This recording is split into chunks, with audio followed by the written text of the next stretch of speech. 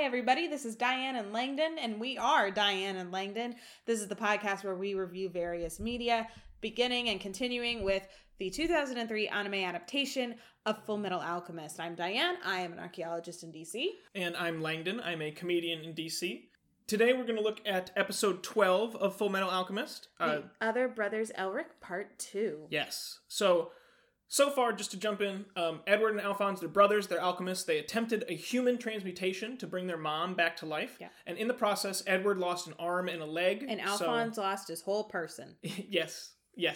But they found, they don't really know where it is, do they? No. But Alphonse is still alive. His soul has been bound to a suit of armor that they found in their dad's garage, basically. Yeah.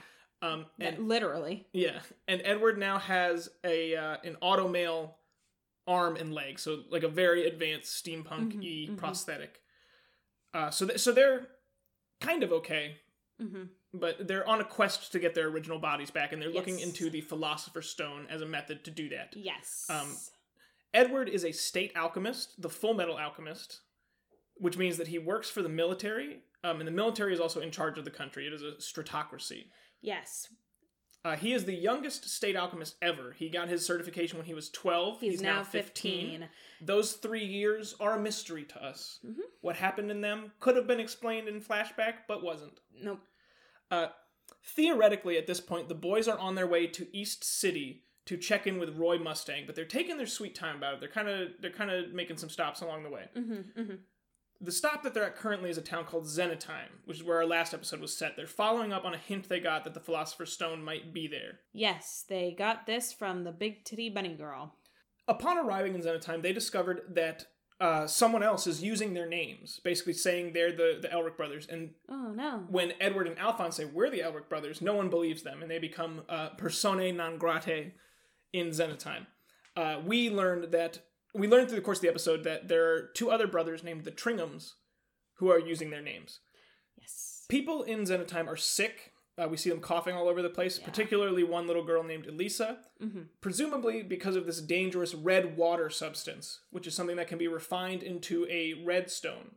Yes, which Edward read about in the Central Library in the research of Nash something or other. It's basically like a diet Philosopher's Stone. Yeah. The Tringhams are trying to make a red stone or a Philosopher's Stone. It's not really clear. It's unclear. With a man named Mugwar. Yes. Russell stated purposes. He doesn't want Mugwar to get credit for their dad's life work. Yes.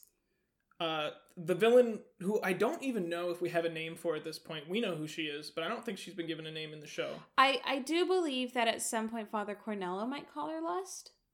I don't think so. Or am I wrong about that? I really feel like we walked away from that episode without a name, but I don't know. Wait, I don't remember. Did Gluttony not call her Lust before he ate Father Cornello?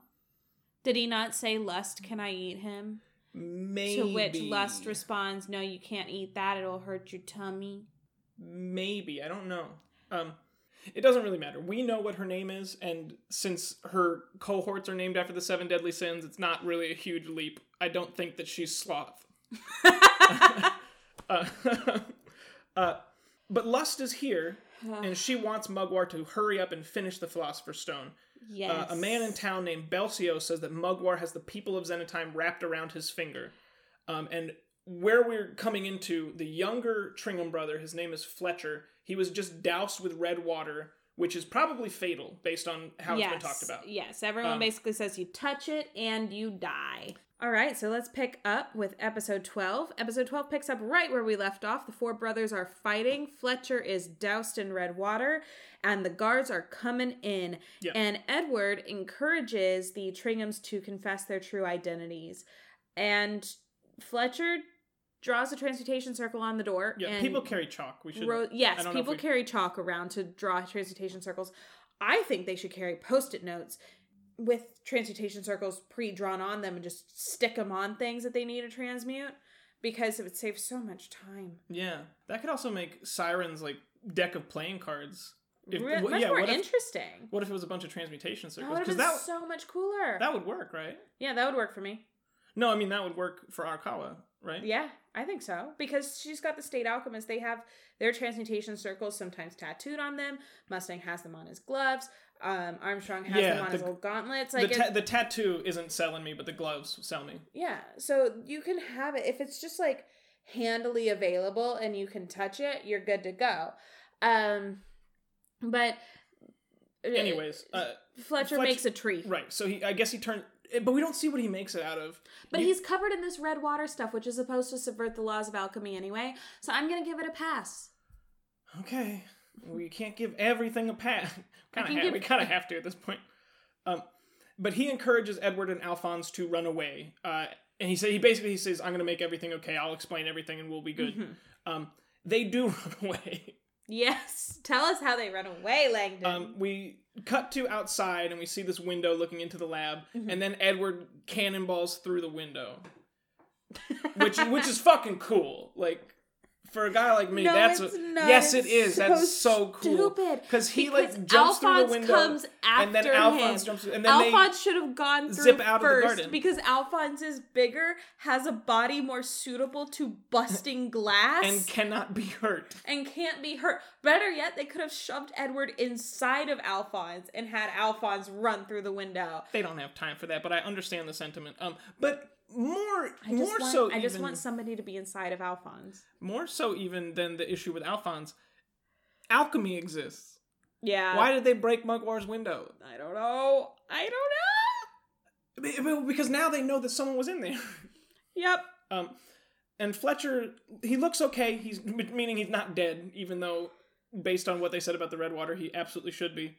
And he turns to Russell, and he delivers this heartbreaking line. Gomenasai. Nisa. Yeah. Kimi no tete! And we get our opening credits. Which is, it's almost the last time with it. I think it might be the last time. Really? One more time? I feel like it, but I'm not sure. Oh my god, and we forgot to mention last time, guys, you'll never guess what's here in Xenotime. Oh, yes. Mountains! Oh my god, we found the maybe we found the mountains. The thing is, it's really unclear because the mountains in the opening credits are super arid. There's no vegetation at all, like not even scrub brush. But in Xenotime, they're actually pretty lush. But our point is, there are some mountains here. That's also... where before there were none. 2 episodes with mountains. 3 if you count the train episode. And 12 episodes of this intro. Oh my god. So, it's a lot. In Mugwar's mansion, after the opening credits, Russell removes the red water from Fletcher using alchemy. So anyway, there go the stakes. So Fletcher's fine. Fuck you. The guards appear, and they're like, "What's going on in here?" And Mugwar's there as well. Mugwar is happy with the redstone that Russell's made so far, which is about the size of a ping pong ball. Yeah. But he says that they need to be moving faster, and he encourages Russell to start using the other method. And we can tell from Russell's reaction that he really doesn't want to do that. He's not thrilled. Yeah. I guess responding to that, Mugwar pulls out a gun. Mm-hmm. An alchemy gun. Powered by redstone. And he uses the gun to tie up the tringhams. So it doesn't look like a gun, though. It looks like a deep sea diver's lantern from the turn of the century with, like, a barrel attached to it. Yeah, it's like a super soaker.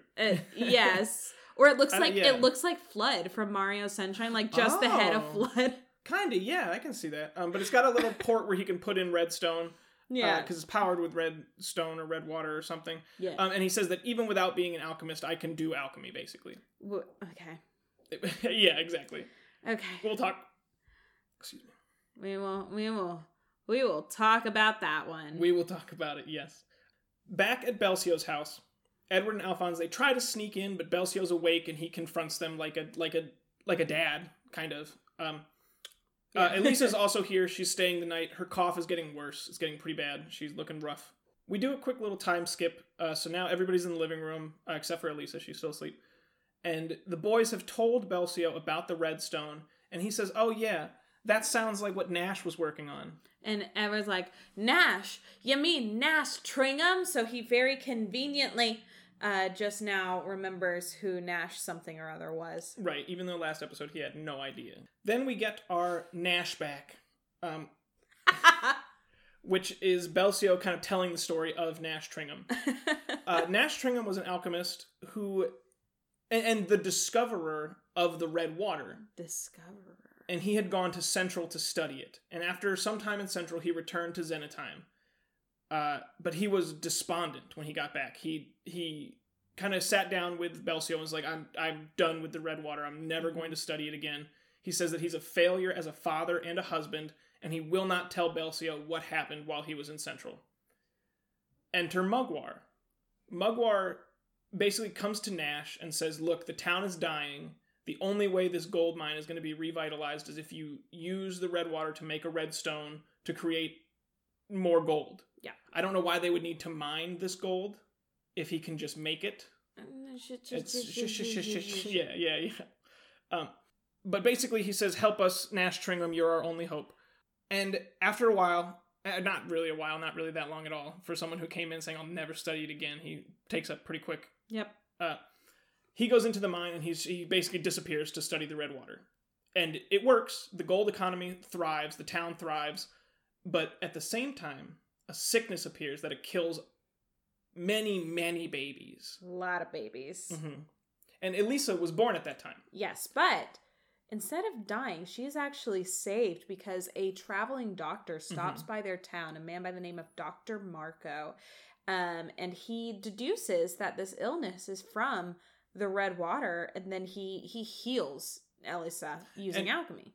It looks like alchemy. We don't know for sure, but he pulls something out. He pulls something out of his bag, uncaps it, and we see that alchemy light. So it's definitely alchemy. Yes. But we don't know exactly what he does yet. Around this time, Belcio confronts Nash about the red water causing this illness. Yes. That's the deduction that he's made. And when he finds Nash, he's like, what's going on? And Nash says, you know what? I'm done with it. I'm going to end it all. And then he walks away. And Belcio does nothing. Dear listeners, if a friend of yours says they're going to end it all, please do not let them walk away. Slowly. Please say something. Do Tackle them. anything. Physically restrain them. Anything. I don't care. Some friend is my review of Belcio. Oh my gosh. But after this flashback, we get into this Nashback, excuse me. We have a scene in Belcio's orchard where Edward is lounging in a tree and Alphonse is standing on the ground. And they talk about the Tringhams, and Alphonse expresses empathy. Basically, the gist of the conversation is Edward's still upset that they're following in their father's footsteps, which, again, look, not an objective problem. That seems more like an issue with you, Edward. But Alphonse kind of calls him out on that. Alphonse actually says something along the lines of, we're kind of doing the same thing. I assume he means more like we're letting what happened to our mom hang us up. Yeah, I guess. It's not really clear, and I wonder often how much anime suffers through translation. A lot. The answer is a lot. So I wonder if there's more to it. But I thought it would be interesting if they used, because they illustrate the lemons really nicely every time they show them. And if they'd used the lemons, if they were like being affected by the red water, and they used it as like an image for the Tringhams, I don't know. They could have done something with the lemons. You really wanted a motif. You really tried to write something about a motif at the end of this episode. Yeah, but then I realized that asking this writing team to understand motif. The concept of a motif is a lot. Yeah, I think breastbone tattoos are a motif in 03 Full Metal. Oh, no. Anyways, we go back to Mugwar's mansion. In the dungeon part of the mansion, which if your mansion doesn't have this, get out. Scrub. The Tringhams are in a cell because they wouldn't use the other method that Mugwar prescribed. Fletcher's like, what do you mean? What other method is he talking about, brother? And Mugwar explains. The other method is to have a pregnant woman drink the red water. And then harvest the placenta at the right time. I think this is another case where the translation's a little wonky, because it's not really clear if he's like harvest the placenta or harvest the baby. But I'm gonna go with placenta, because that's the only one that's explicitly given in the subtitles. It's placenta. It's basically the afterbirth. I'm not sure. And we'll talk about it at the end when we talk about the redstone, because I'm not Okay. I'm not sure. But what I'm imagining is, so if you fuck with the placenta before a baby's born, and this is part of why like genetic testing on babies is so difficult and just not done, because if you fuck with the placenta before a baby is born, it will seriously harm the fetal development. And so it could be harvesting, like fucking with the placenta and basically inducing labor too early in order to harvest placenta at a specific time. So I'm willing to buy it because it will still, it's still fucked. So that is the other method to get the placenta or the baby or something. Mugwar says that the Tringhams are cowards, just like their father. Yeah. And Russell's like, wait, did my dad use the other method? And Mugwar's like, no, he chickened out, so I killed him. Mugwar from here goes to the wine fountain where he meets with Lust. Again, he wears a mask. She does not. He assures her that everything is fine. He just needs to get the real Elric brothers into his laboratory, and then everything will fall back into place. Lust very smartly says she doubts that it will be that simple, considering people are people and have their own thoughts and feelings and opinions. But she gives Mugwar the blessing to continue. And then she says something interesting. She says that Xenotime's time is almost up. Whatever that means. Right. So that is the cliffhanger that takes us to our commercial break. Yep. Coming back from the break, Mugwar has gotten the real brothers Elric into the lab. Yeah. And he wants them to take over the research, like he explained. He knows that Edward is looking for a Philosopher's Stone, and he kind of waves this red stone in front of him. He's like, what about this? And Edward's like, where are the Tringhams? And Mugwar's like, they're in the basement. Edward then shatters the red stone. He says he's not interested in some unfinished gem. Yep. And before he continues with the research, he wants to make sure he executes the prisoners for this horrible disrespect. Yes, and then there's this beat where he looks at Mugwar and he kind of like side-eyes him and has this big grin. He's like, "You wanna come watch?" Yeah, and it's supposed to be a comedy beat, right? He's trying to like scare him, but Edward's not scary. He's very small. But Mugwar like is intimidated out of it. So intimidated that he doesn't go down with Edward to the dungeon. We will talk about that. That's pretty convenient. We'll talk about that because that's convenient as hell. But let's keep going with this plot. Did you just put plot in air quotes? No. Back in the dungeon, Edward goes down, the Elrics go down to the Tringhams, and Edward confronts Russell about the sickness that the red water appears to be causing in the town. He basically says, give up on your dad's research, you stupid, dad-following piece of human garbage. Is that wrong? No. Russell says like he feels like it's his duty to carry on Nash's research, and Edward grabs him by the collar and slaps him several times. That doesn't happen. That does not happen. It basically does. But he tells him, move forward, like, forget about the past and get on with your life. Echoing what Roy Mustang said, in episode 7 or 8? Something like that. But also what Edward said to Rosé in episode 2, which, timeline-wise, he would have heard after Roy Mustang said it to him in episode 7. So we're going to talk about following in Hero's footsteps. Yeah. Your whole philosophy's borrowed from Roy Mustang. Dad. Yeah, from your adopted dad. But after this heart-to-heart, Edward frees the Tringhams, and the gang separates. Yep. Back in the lab, Edward and Alphonse come upstairs, I guess, like, well, it's done. And they confront Mugwar about Nash Tringham. Mugwar, it's basically the same thing as Show Tucker, where he's like, I hate perceptive brats like you. Yeah, I would have gotten away with it too if exactly. it were for meddling kids. And he pulls out his alchemy gun, and he has a bunch of redstone dust to fuel the gun, which he brilliantly uses as a gun. Wow! And he shoots them. Originality. Yeah, but he transforms it into like 6 guns. Well, he transforms it into a gun with like 20 barrels in varying sizes and lengths. And they shoot... I don't think they shoot bullets. I think they shoot little... Because there's something he does later wouldn't make sense if they were shooting bullets. I don't trust this writing team to understand how bullets work. Or how guns work. Because Arakawa would be like, if you use alchemy to make a gun, it has to be a gun and it has to work. Yeah. Versus here, you can just do whatever you want, which we'll talk about. Which I feel like we talk about nonstop. I basically, he uses it as a fuel to shoot the gun, and the gun starts shooting, and the boys dive into the line of fire in order to make their way around a pillar to hide behind. So they first, the fire is aiming at the pillar. Yeah. They cross in front of the pillar and then go behind it. They move in a giant V shape. It's the worst blocking I've ever seen animated in my life. I am so pissed about it.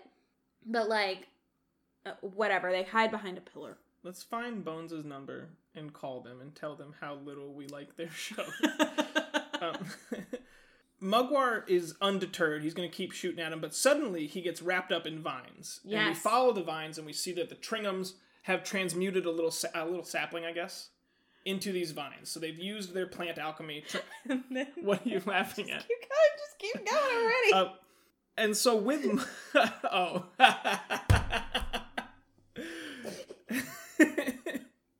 With Mugwar securely bound. Edward and Alphonse scream, now! And then they shove the pillar they've been hiding behind, which has been weakened by gunfire.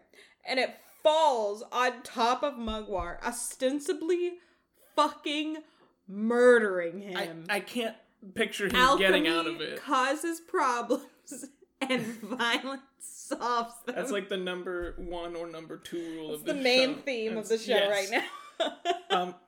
The dust settles, and it's such a weird fucking show. We get this shot of Russell. Yeah, immediately after. The dust settles, and we get this weird shot of Russell where he has like twice as many frames as the show normally. 120 frames per second. Like noticeably more frames. Like you can tell when animation is like a lot smoother. Yeah. And just he has so many. They really love him. I know. I'm sure people listen to this sometime. Well, if anybody listens to it, but maybe people listen to it. But if they're not watching the show along with it, I'm sure they're exaggerating. No, go watch it. He has so many more frames. It's absurd. Oh my goodness. And he declares that the Tringhams have given up on following their dad. Thank goodness. But no sooner does he reveal this than we realize that Mugwar has escaped through a hole in the floor underneath the pillar. That's awful convenient. Wow. The boys jump into well, we don't see it happen. The next thing we see is the boys running down a mine shaft, which, to me, I kind of wonder a lot of times if the problems with this show are scheduling-wise. Like, I wonder, you know how Star Wars Episode 9 was, like, still being written while they were filming it? Yeah. But the reason I bring up a production process like that is because, first of all, this show is just clunky as fuck all over the place. Yeah. And given time, because we watch it a couple times, and we're like, here's how you can fix a bunch of these problems. You did a rewrite of several episodes that we talked about. Yes. We're planning a restructuring of several episodes that we talked about. And this is just a clue to me. Maybe I'm really reaching, and maybe there's no connection to it at all. But the boys are running through a mine shaft. Xanatime is a mining town, but we see this hole open in the floor of Mugwar's mansion, which, yes, is connected to the fountain, but through like a sewer. So I kind of wonder if they were animating this scene, because they all have masks on now, right? Yeah. I'm pretty sure. Yeah, they all have their N95 masks. So I wonder if this scene was animated before they knew really how they got there. Is kind of my point with it. I don't know. It feels weird to me. As they're running through the mine shaft, Mugwar has blocked the way with a stone wall. Oh no. Oh gosh, that's awful. Yeah. God damn it. If only one of them had like an ability that would let them get through that stone wall. I'll do you one better. All 4 of them have that ability. Oh my god. But all 4 of them fucking stop and stare at it like, what are we gonna do? I'm pretty sure someone's like, he's blocked the way. Like that's a fucking problem at all. Oh my god. It's not. with alchemy. It's not, but they acknowledge that it's a problem, and then Edward claps and makes the wall go away. Right, but behind the wall is Mugwar, and he has a cannon this time. Yes, he's defending the wine fountain. Yes, and he says that he's not afraid of a state alchemist. And Edward says, "Now you've said it, Mugwar. Don't mock the state alchemists." Now, Oh, please. This doesn't really make a lot of sense, because No. Edward, and even in Lior, Edward's like, I don't fucking care about the state alchemists. Yep. I could give a shit about the military or the government. Yeah, I'm here for the money. Yeah, right. And I think it could be a translation thing. He could, because the way the subtitles do it makes it the state alchemists, like yes, you say, but it don't mock the could, institution of the state alchemists. But because of how we're translating, it could also be like, don't mock this state alchemist, don't mock a state alchemist. Right. There are multiple ways that this could have been translated. But the translation they chose, I wouldn't have chosen. But how much better would it be? And it's not even a translation thing. How much better would it be if he was just like, I'm not just a state alchemist. I'm Edward fucking Elric, the Full Metal Alchemist. Get fucked. Yeah. Like, would have been great. Dude, come on. But anyway, Mugwar shoots his cannon, and Edward repairs the wall. Yep, and this is why I don't think that they're actual, like, physical bullets. Because that would not work. You couldn't, like the thing about cannonballs is they don't explode on impact. They literally are just giant balls of lead that fly through shit and will just rip your head off. They are terrifying. Did you ever see that Mel Gibson movie, The Patriot? The Patriot, where it rips a guy's leg off? Yeah. Yeah. So, you know. Oh, yeah, no, that's dead ass. It'll rip a person in half. It'll just go. They're terrifying. Yeah. But Edward repairs the wall. They all stand behind it, and they're fine. Now, this charge, I guess, rebounds. Oh, no. Because immediately after this goes off, the whole, like, mountain... She's gonna blow, is what we wrote for it. Like, the whole mountain is about to collapse. The whole mining system is, like, compromised. And Mugwar is like, I'm not gonna give up this fountain. He starts climbing up it to try to protect his fountain. As the roof caves in, and it's all very Cersei and Jaime Lannister from the final season of Game of Thrones. You know, when they're, like, in the crypts, and Cersei looks up, she's like, no, not like this. And then the ceiling just caves in on them, and it's like literally the most anticlimactic death, and I'm sitting there watching it like, yeah, same bitch, not like this, please. I think that's your biggest failing as a best friend and roommate, is not forcing me to watch Game of Thrones, because I felt very out of the loop for like 3 years. Just as it started going downhill? No, I guess, yeah, because like, when it was really, really big and everybody was watching it, I would definitely, like, I really, my only knowledge of it was through memes. Oh, no. And, like, the really egregious things, people were like, yeah, so that was fucking stupid, and I was like, yeah, I feel that, but I really didn't feel it, because I wasn't paying attention. All right, so anyway, we're gonna... Where were we? Anyways, all 4 boys get out of the mountain, they all escape, and Edward builds some walls in the tunnel to buy them some time. Because what's happening is the red water is now, like, out of control. Yeah, and the water is rushing and flooding. You've seen the Titanic when they're all, like, trying to close the walls. Outside, I think the masks are gone. We see that red water is now, like, seeping out all over the mountain. Like, the whole system's destroyed, and it's just coming out of every crack and pore in this big mountain. Every orifice. Edward I'm gonna ignore that. Edward raises these big stone walls to form like a basin around the mountain, like massive cataclysmic terraforming. Yeah. Not something he should be able to just do without consequences. Yeah. But this is 03. He should be exhausted. Yeah. And the red water starts filling up the basin. It actually fills it up very, very quickly. Yes. And they're worried that it's going to wipe out the whole town. It's like Vesuvius erupting. It's flowing. Fletcher does alchemy he draws a circle on a nearby tree and does some alchemy on it. Yeah. Yeah. You know, like, I feel like this happens almost every episode where we're like reading through it and then we hit that certain point where it's just like, what are we doing? Why are we here? Fletcher Fletcher goes up to a tree and he draws a transmutation circle in chalk, and then he very reverently leans his forehead against the transmutation circle, which activates. and causes the trees to up the red water. And the trees turn red.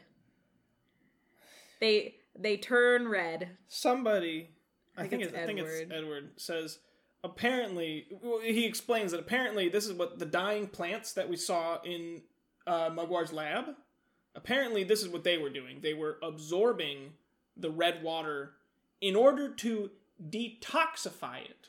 I literally just thought that, like, you know how some plants are just red? Like some succulents are just red in color? I deadass thought that that's all it was. Well, I didn't think that, because there's one plant that's, like, kind of green, but you see it, like... But it's got dead on... It's browning actually and dying. Yeah, no, so there's, like, one plant that is literally dying, one that's just got red leaves, and I was just like, oh, that's just a red succulent. Whatever. Maybe that's why the lemons are unaffected. Why?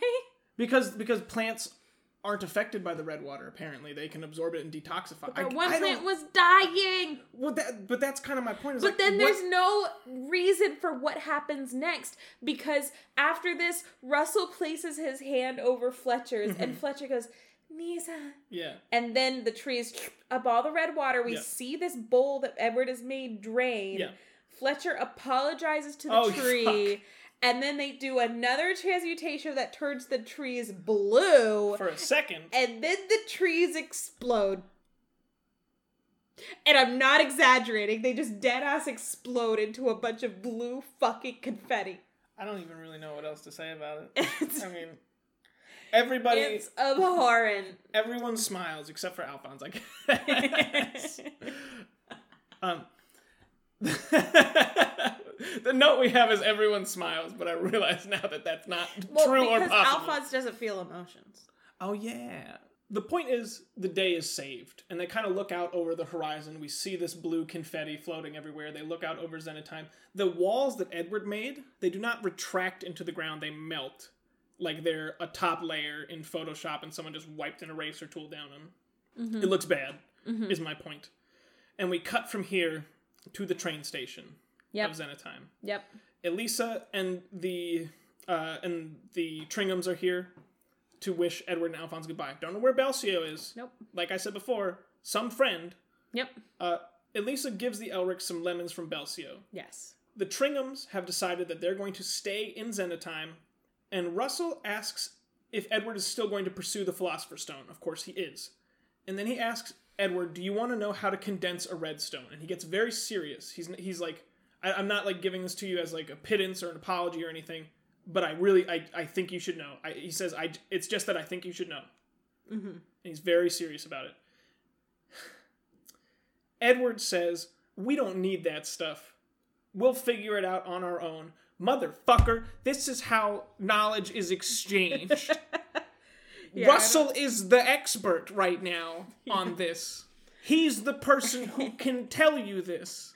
Yeah, I don't think I don't know what Edward thinks he's doing when he reads a fucking book. What kind of power play is this? If I was like, hey Diane, I need to tell you where babies come from, and it's not like I just think you should know. Okay. Right. You're not gonna be like, I'll figure it out. Like, whatever, dude. Like, he's very serious about this, and Edward's like, whatever. I don't get it. The scene ends with Elisa making some crack about Edward's height. And even stranger, he's totally fine with it. I've never seen him make that discernment between a child and not a child. Yeah. Cracking about his height. He gets mad no matter what. Yeah. Edward's the worst. On the train, the boys are out of Xenotime. I guess now they're on their way to East City, unless they hear another hint. And we see that there's a letter inside this basket of lemons. Yeah. Edward reads the letter and he looks embarrassed. He does look very embarrassed, and he like crunches up in the corner to hides it from Alphonse, and Alphonse is like, Edward, let me see it, and Edward is protesting. They get into some kind of scuffle. Presumably Alphonse gets the letter, but it is narrated for us over some parting shots of Xenotime and the Tringhams and the Lemon Farm. Yes. It's a standard denouement letter. It's just, hey, wow, you really did a cool thing. I really look up to you, blah, blah, blah. Yeah. But it reveals some interesting information, which is that Russell is actually younger than Edward. A year younger. He's 14. So why is Edward so... I don't know. Especially... I don't well, know. it's because Russell is younger than him, but also taller than him. And Edward actually says, "How could he be younger than me, but taller than I am?" But he got mad at Alphonse when Alphonse is like, "Do you think he's older than you are?" So what does he want? I don't know. I don't know what Edward wants, Langdon. I don't know anything. But that takes us to our credits. So. Oof. That's it. That is The Other Brothers Elric, also called The Land of Sand, after the light novel that it is based on. That was it. So, Diane, what did you like about this episode? Pass. Wow, rough. And it's interesting that you say that because I'm kind of in the same boat. Yeah. Yeah. One of the biggest issues with the episode is it just kind of happens to you. And we talked last episode about how we didn't really know, walking out of last episode, what our central dramatic question for this arc was. And even here, I don't really, this doesn't feel like the Elric's story. It doesn't even feel like a relevant story at all. No, it honestly just feels like the story happens to the Elrics and to us as the audience. Nothing important happens. And, nothing... At no point could the events that transpire... I don't know. I guess I'm like, nothing... I don't know why they're here. I don't know what this story does for us narratively. Yeah. But I do think there are a few elements that we need to talk about, and we have them all in our notes. We do. Note number 1, the Tringhams. All right. I like the Tringhams. I think that they're very cool. Yep. I would be happy to see them used more if that happens, but I don't know. Okay. I actually do know they come back later. Oh my God, you spoiled it? I went to look up something about Russell, and I accidentally saw that they're in another episode later, but I don't know very much more than that. Because I'm pretty good when I see spoilers, I stop. But I did spoil too many bullets of other shows for myself this way by being like, what is that character about? Anyways, but the Tringham family, because we meet their dad, Nash, this episode through flashback. Mm-hmm. And Nash at one point says that he is a failure as a husband and a father. Mm-hmm. Where is wife? Where are babies? Where are the boys as babies? Presumably in Central. So you think that he went to Central to study the Redwater, met this woman, had these babies, and then was like, no, actually, fuck this. And then he came back to Xenotime without them. He must have, I guess. The other solution being that he has a wife and children in Xenotime that move back with him. If that's the case... Well, either way, honestly, why do the Tringhams need the Elric's identity at all? Because Nash is the expert on Redwater. They're Nash's sons, which I understand doesn't have any inherent merit. But Mugwar knows who Nash is, and they should be able to go to Mugwar and be like, hey, we're also alchemists. We're very familiar with our dad's research. Can we help you? They wouldn't have needed to pretend to be the Elrics at all. That's a good point, actually. And then the whole episode could have just not happened. No, just going and saying, like, hey, we're his sons. We know his research should be enough. I would have thought so. Why not? More problems in the form of character bullets. Lust. Oh, yes. Why is she here? I don't know. She doesn't do anything. Right. Okay, so... And did she get out of the mountain, or do you think she got crushed? I think she made it out. She's slippery. But the thing is, the homunculi, they should know how to make a Philosopher's Stone, because they gave one to Father Cornello. Are we supposed to believe that's the only one they had? It'd be pretty stupid of them to give it to Father Cornello if it was. Right, but why then do they need the redstone? I don't know. Plus, yeah, I think we just thought the same thing, because for our manga readers out there, all of the homunculi have a Philosopher's Stone inside of them. It's really cute that you think that that's going to be the case in this. Is anything going to be the case in this? here's the thing. We told you last episode that a philosopher's stone is made from human souls. They have been making them with prisoners. So, like, what is the problem? Yeah. Why do they need the red water? Is Amestris not arresting enough people recently? It's a fucking stratocracy. Pass a law. Yeah. Just make a law happen. If I were running a stratocracy in which I needed to consume human beings in order to make, like, some sort of fucking science experiment, I'd just make something illegal. I'd make hamburgers illegal. And then everybody who ate a hamburger, I'd just round them up and turn them into a philosopher's stone. But it would be that simple. But that's exactly what happens with Ishval and the Ishvalan massacre in Fullmetal. No, they just wipe them out. It's completely different. But my big problem with Lust is I don't know any more about her than I did 12 whole fucking episodes ago. Yeah, because we meet her episode 1, I'm pretty sure. I literally don't know anything about her, and I'm so mad because that means that you could literally cut her from every single episode we have seen up to this point, and it's the same goddamn show. It doesn't change a thing if Lust is gone. She has added nothing to the plot, so why is she here? Yep. I agree with you 100%. Mugwar. No. We never saw him have the townspeople wrapped around his finger. No. All we really know about him is that he's a wealthy landlord, and presumably he's become wealthier and wealthier over time. Yes, he does interact with Nash, but he interacts with Nash alone. Well, like, only. Well, Belsio's there. Belsio's there, but Belsio's not part of things. Yeah. And we see him inside his manor. We never see him out and about town. And also, my big question about Mugwar is why is he willing to let the child, Edward, go kill 2 other children? Like, he backed out. He wasn't opposed to it, but also that's like a lot of responsibility to put on a 15-year-old.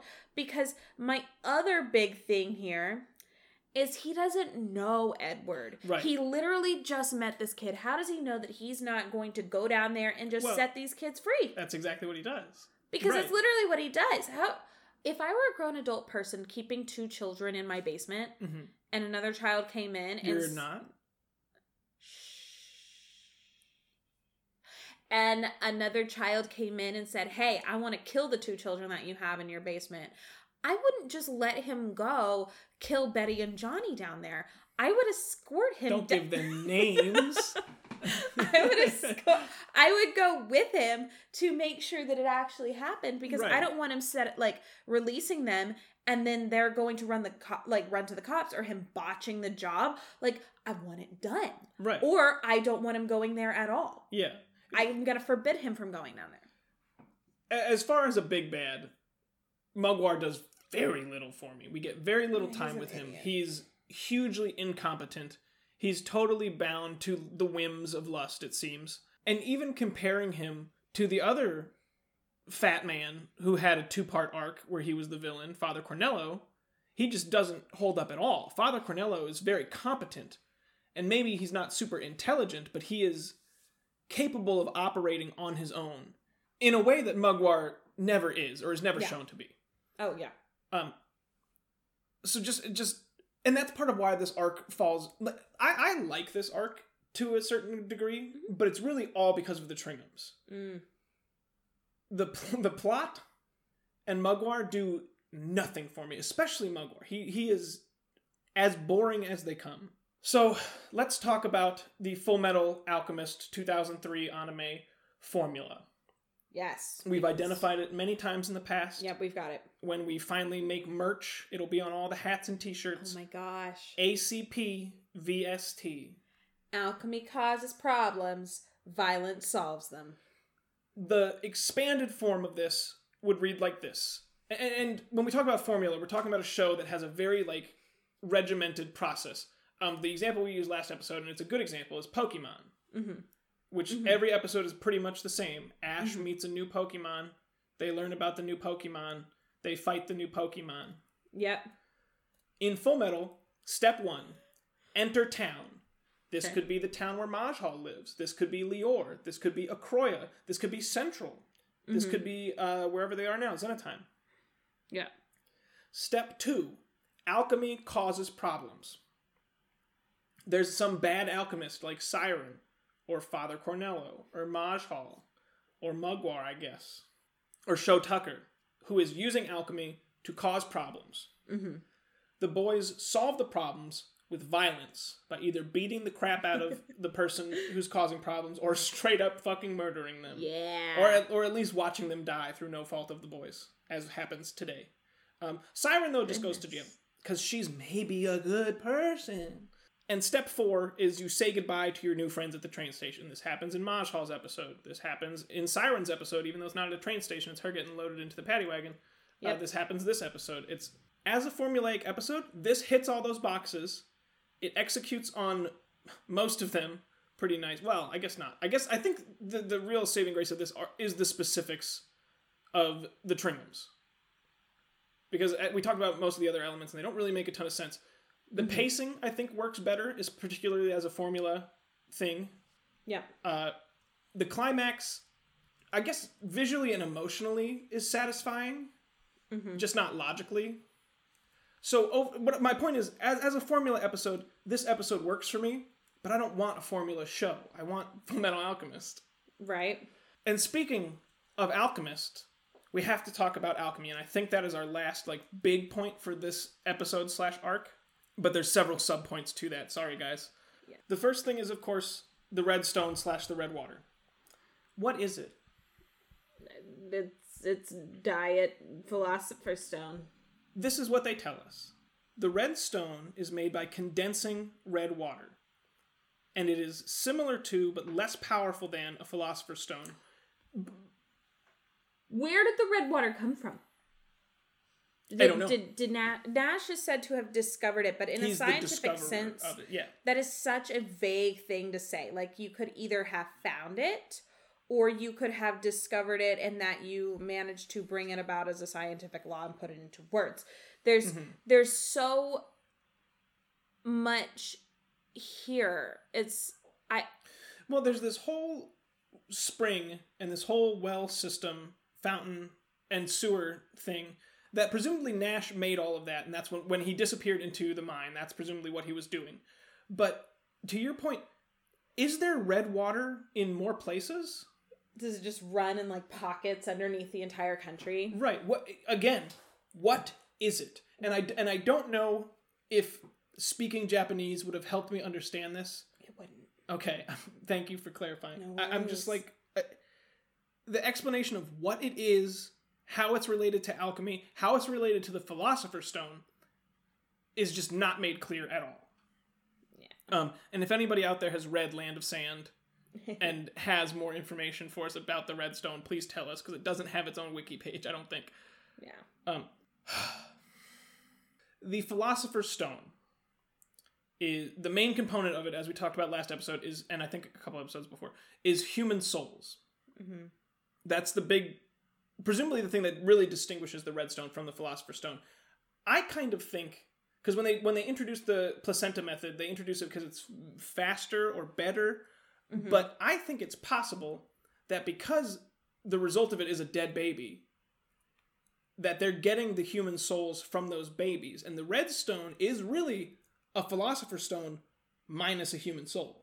Yes. That's a suspicion that I have. And I doubt it'll ever be talked about again. Well, maybe. I don't know. Who can say? It's very confusing is the point. They really don't explain what the relation is, because Lust wants a Philosopher's Stone. Yes, she does. And she certainly knows that Mugwar is working on Redstone. Yeah. So I have to assume when she says step it up, and when he says use that other method, it's because they now want to start making Philosopher's Stones. Yeah. But it is never explicit. And in watching both episodes twice, and even going back today to watch certain parts of this episode to clarify these exact questions, the answers are not there.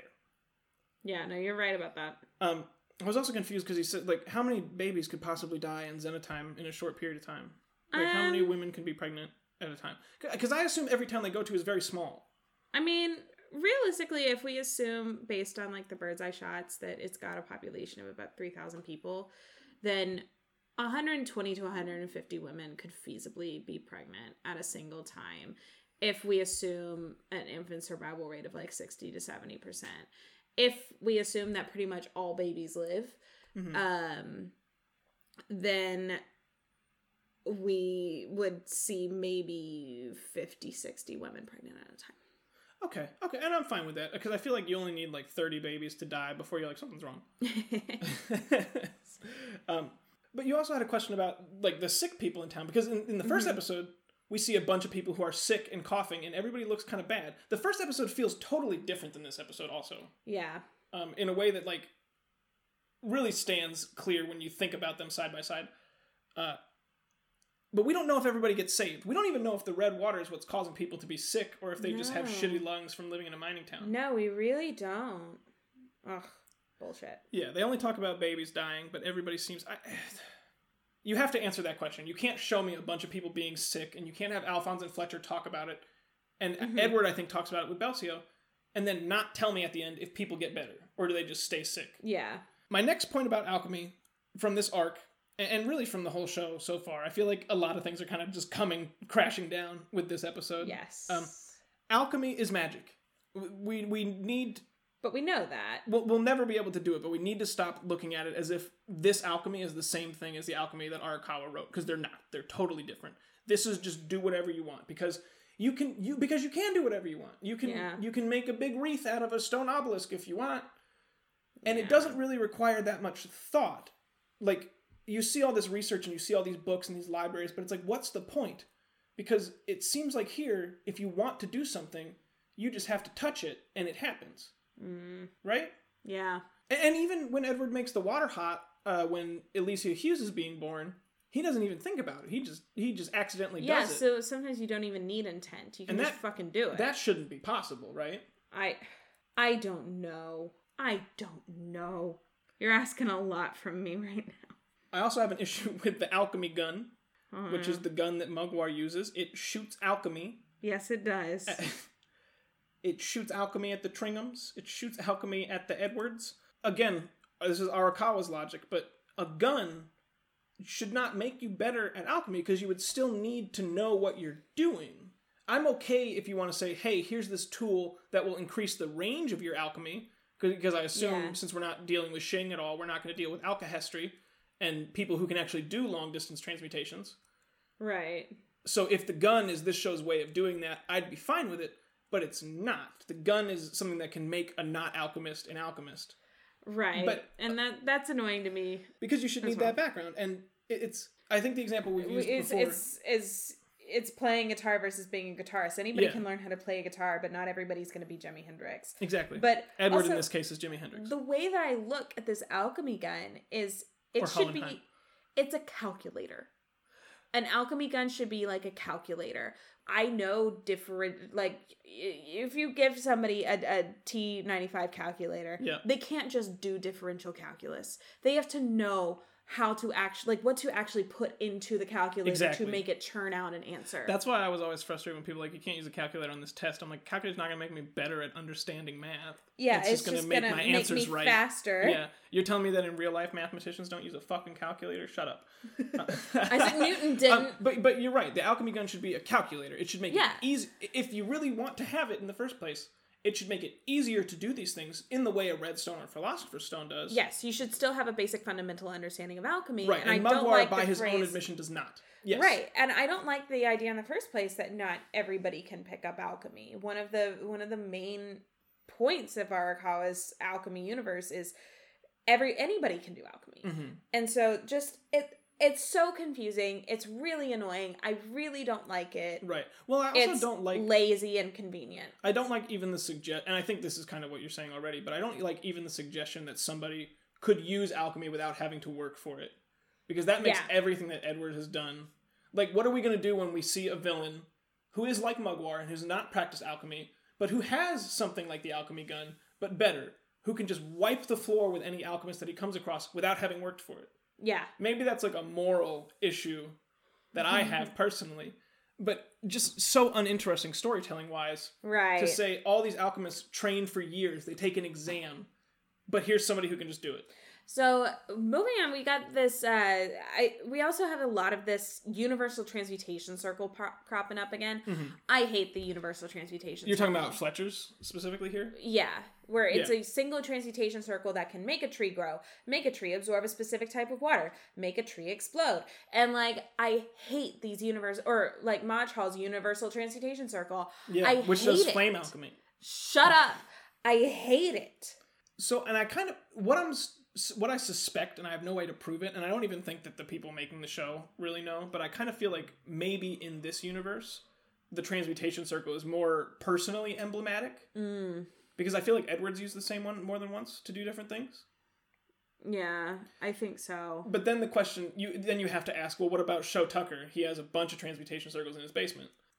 That's a good point. Yeah. I don't know, man. And of course we have to talk about Edward.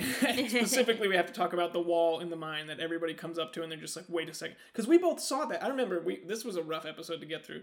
Because there were just so many points where we were like, what? But they all come up to this wall and they all stop. Yeah. Is that the Edward that you know? No. Because the Edward I know would be running down the hallway and he would see this wall. He would clap his hands while running, hold out his hands, and not even pause for a moment as he just takes the wall down and just keeps on charging. Like, it wouldn't even slow him down. The thing is, this Edward... I feel like I can see him in my mind running doing the clap alchemy. Yeah, you can. I don't know if it happens in Brotherhood or not. I don't know, but like it's something that is so in line with his character that you can absolutely envision it. And the thing about this Edward is that he's extremely powerful, but he's got no competence. He's got a lot of power behind his swings, but he doesn't know when to place them. And it's manga Edward has so much absolute faith in his abilities. He has no hesitation. This Edward, I hate. He's OP, but he's stupid. Right. But he still thinks he's all that. And I'm just so over him. He annoys me to no end. We've talked about this before too. Is like he often when he does transmutation, he'll put a little like Edward Elric head on something, or he'll make something just goofy or way over the top. And I think it's something that you'll see. You've probably seen it before when you put a child in a classroom and you're teaching them a concept that they understand, or they just have a very very strong. They start putting a spin aptitude on it. For. Yes, they start putting a spin on it. It's something I did when I was taking I'm not trying to toot my own horn. I'm just trying to give an example. When I was taking really basic coding classes, we'd learn something and I'd be like, okay, so if I can do that, I can probably do this, this, this, and this. And I'd just play with it and have fun with it. And it's the same thing that he does here. Yeah. But he doesn't get that leeway here because he has to the audience has to watch him figure everything out. Yes, and the show also, and sometimes the audience doesn't even get to watch him figure everything out.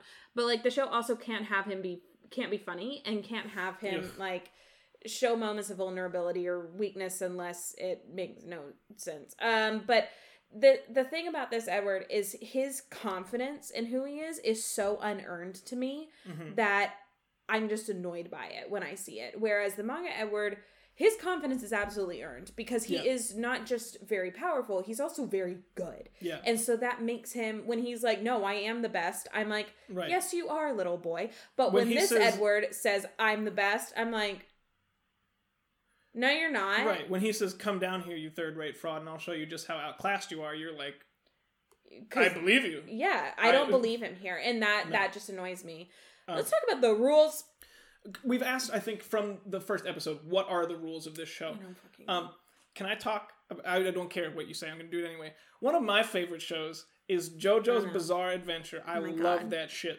Nope.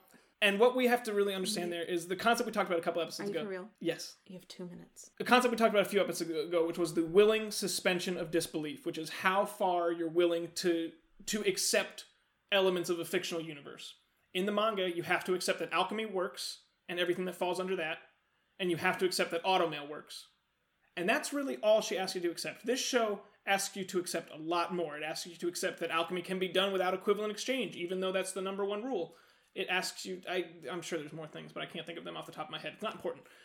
We talked about the rule of funny when we talked about suspension of disbelief, which is that if a certain element is funny, you'll give it a pass because it makes you laugh. And there's another rule called the rule of cool, which is that if something is fucking awesome, you'll give it a pass. The limit of your suspension of disbelief for a given element is directly proportional to that element's awesomeness, is how the rule of cool is written online. Plot armor is a good example, if everybody has a reference for that.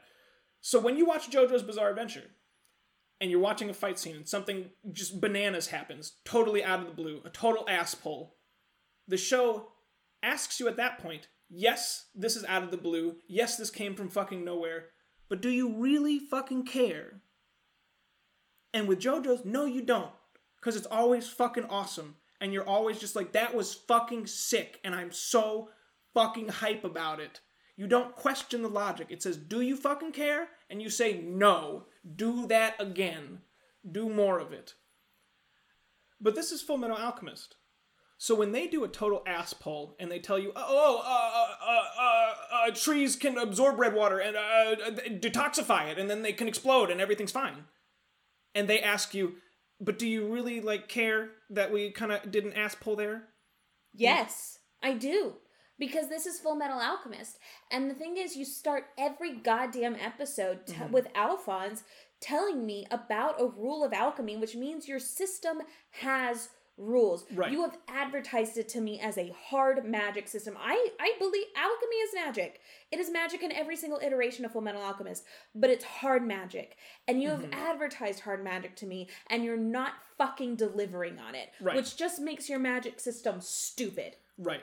Every show is going to ask you to suspend your disbelief a different amount.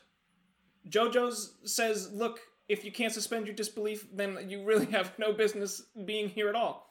And a show like Full Metal, one would expect, should ask relatively little. Yes. Like you said, they have hard magic. But this show asks a lot, and it constantly asks you different things. And to change what your suspension and disbelief. Right, because it says, hey, equivalent exchange is a rule. But then you see it repeatedly broken. Sometimes they say, oh, he broke it. Sometimes they don't say anything, and it just is broken, and you have to accept it. Like when Majhal turns a scalpel into a sword. Or sometimes one of our protagonists will say, so-and-so is flouting equivalent exchange. And then you'll see them, and every time they do a transmutation, they're not. And so that tells me that they're I don't know what equivalent exchange is then. Right, they're abusing me as a viewer, because they've asked me to accept a certain thing, and I've said, okay, fine.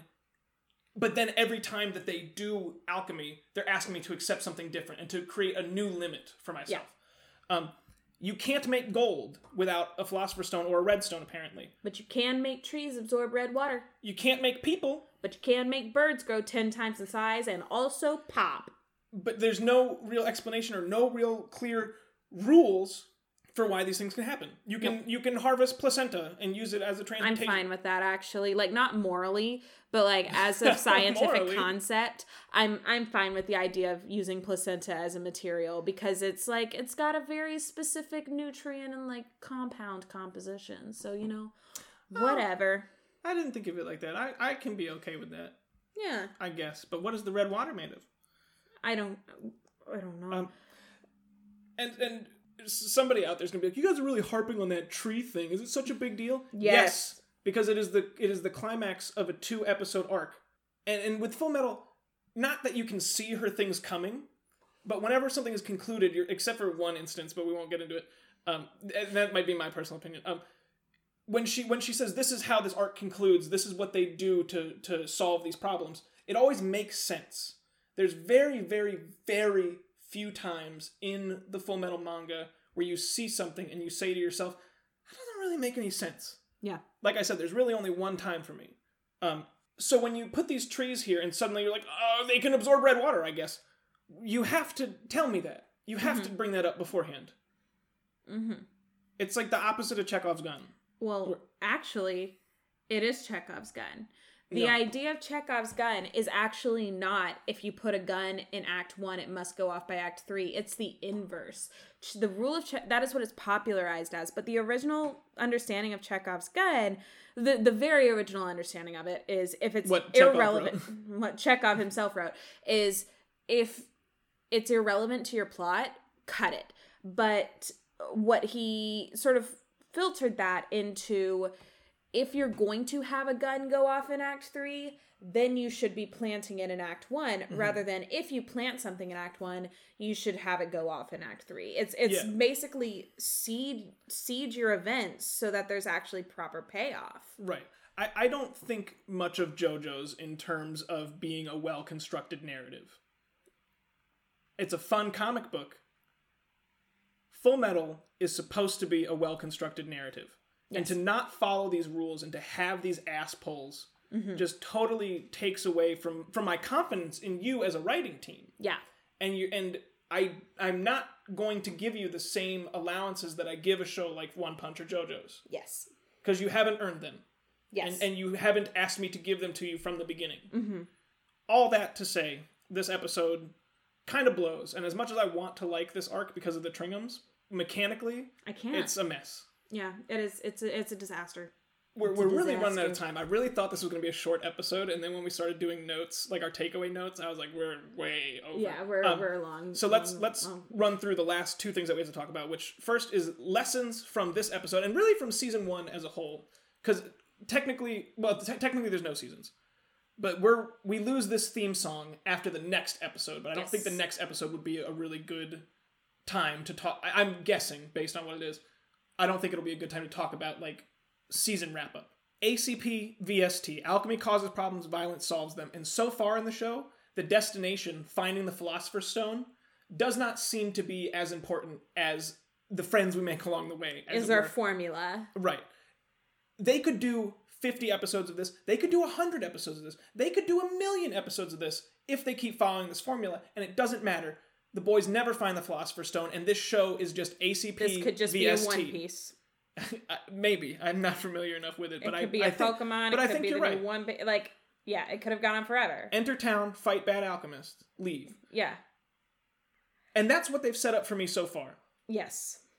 Second thing that we've learned from the show. If it is convenient, do it. Not if there is a more convenient option, take that one. But literally, if this thing is convenient, do it. Yeah. How do Edward and Alphonse get into the dungeon with the Tringhams alone? It's convenient. Yeah. Do it. Sick. The third rule, probably the most important rule, is that Alphonse cannot be useful or interesting. I don't even think Alphonse talks this episode. Am I wrong? He does talk. He talks to Elisa on the train platform. And he also sick. asks Edward for the letter. Oh, and he talks in the lemon orchard. But he talks in the lemon orchard. He really gets nothing. He. You were saying this about Lust, but Alphonse could be cut from the show so far. Yeah. And really nothing would be different. Nothing about their relationship or him as a character has been important at all yet. Correct me if I'm wrong. I can't think of a single time. I mean, other than stealing the bell and Lior, I really can't think of anything either. It's like he and Everett are just kind of attached at the hip. Yeah, that's kind of funny though, because that arc is like the tightest to the manga. Yeah.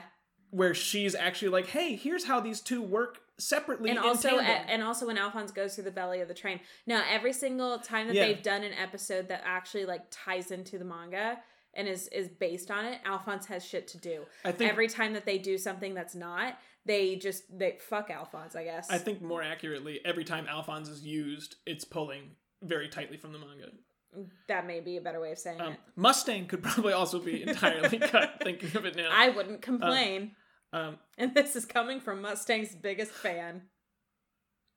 I kind of feel like Hawkeye can be cut from the manga, though. Theoretically, yes, but you would have to give away some of her beats to other characters, I think, in order for Mustang's plotline to work. So, but that's not a good enough reason for her to exist separately, right? Why she could be a dead girlfriend and get the same. If she's just no, seriously, if she's just there to motivate. She's not there to motivate Mustang. She's there to have like actual beats with him and with other characters. She does a lot of other things in the manga, but you would have to shuffle it off onto other characters. Edward would have to go to Mustang in order to get the Ishval arc. Let's read the whole manga and determine how to redo Hawkeye's scenes. You're on. All right.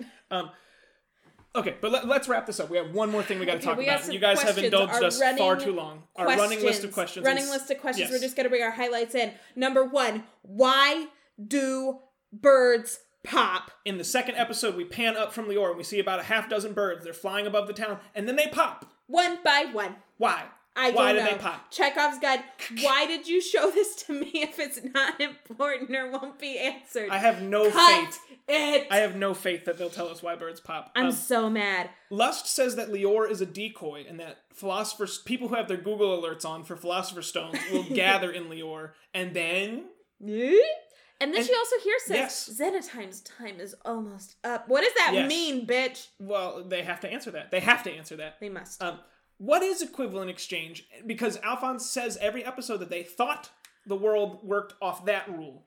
But also, we've barely seen it obeyed in the first place. It's constantly changing what equivalent exchange actually is. I don't know what equivalent exchange is in this. Yeah. So stop telling me about it. I can't believe this question's still on this list. What? We're never coming back to it. Puppet rat balloon noise in Maj Hall's house? In episode 4, was it? We hear this squeaky, scratchy noise a few times, and we don't know what it is. What is the rat balloon noise?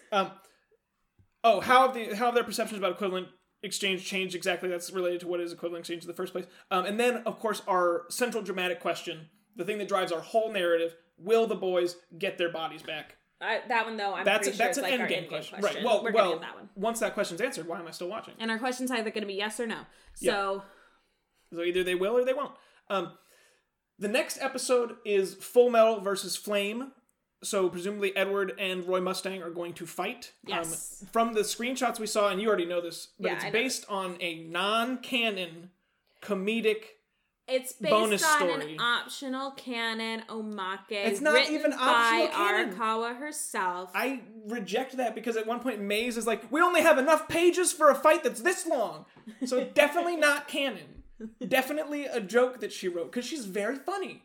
She is. And this show isn't. So that's actually a really funny idea. Is just like, here's this 100% definitely comedic beat that she wrote.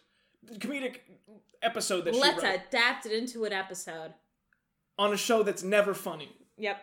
Oh, boy. So that's what you guys have to look forward to next time. All right, guys. If you have any comments, questions, concerns, or if you want to send us a video of you and your buddies doing the Stang Gang shimmy, we only have one more time where we're going to actually see the Stang Gang shimmy. Remember, you're not moving very far, but you are moving very quickly. Just watch the theme song if you need a reference. You can send that to us at dianeandlangdon.tumblr.com or at our email, dianeandlangdon@gmail.com. We will see you all next time. DYANNEANDLANGDON@gmail.com? Yes, that is written the way that it is written in the title. Ooh.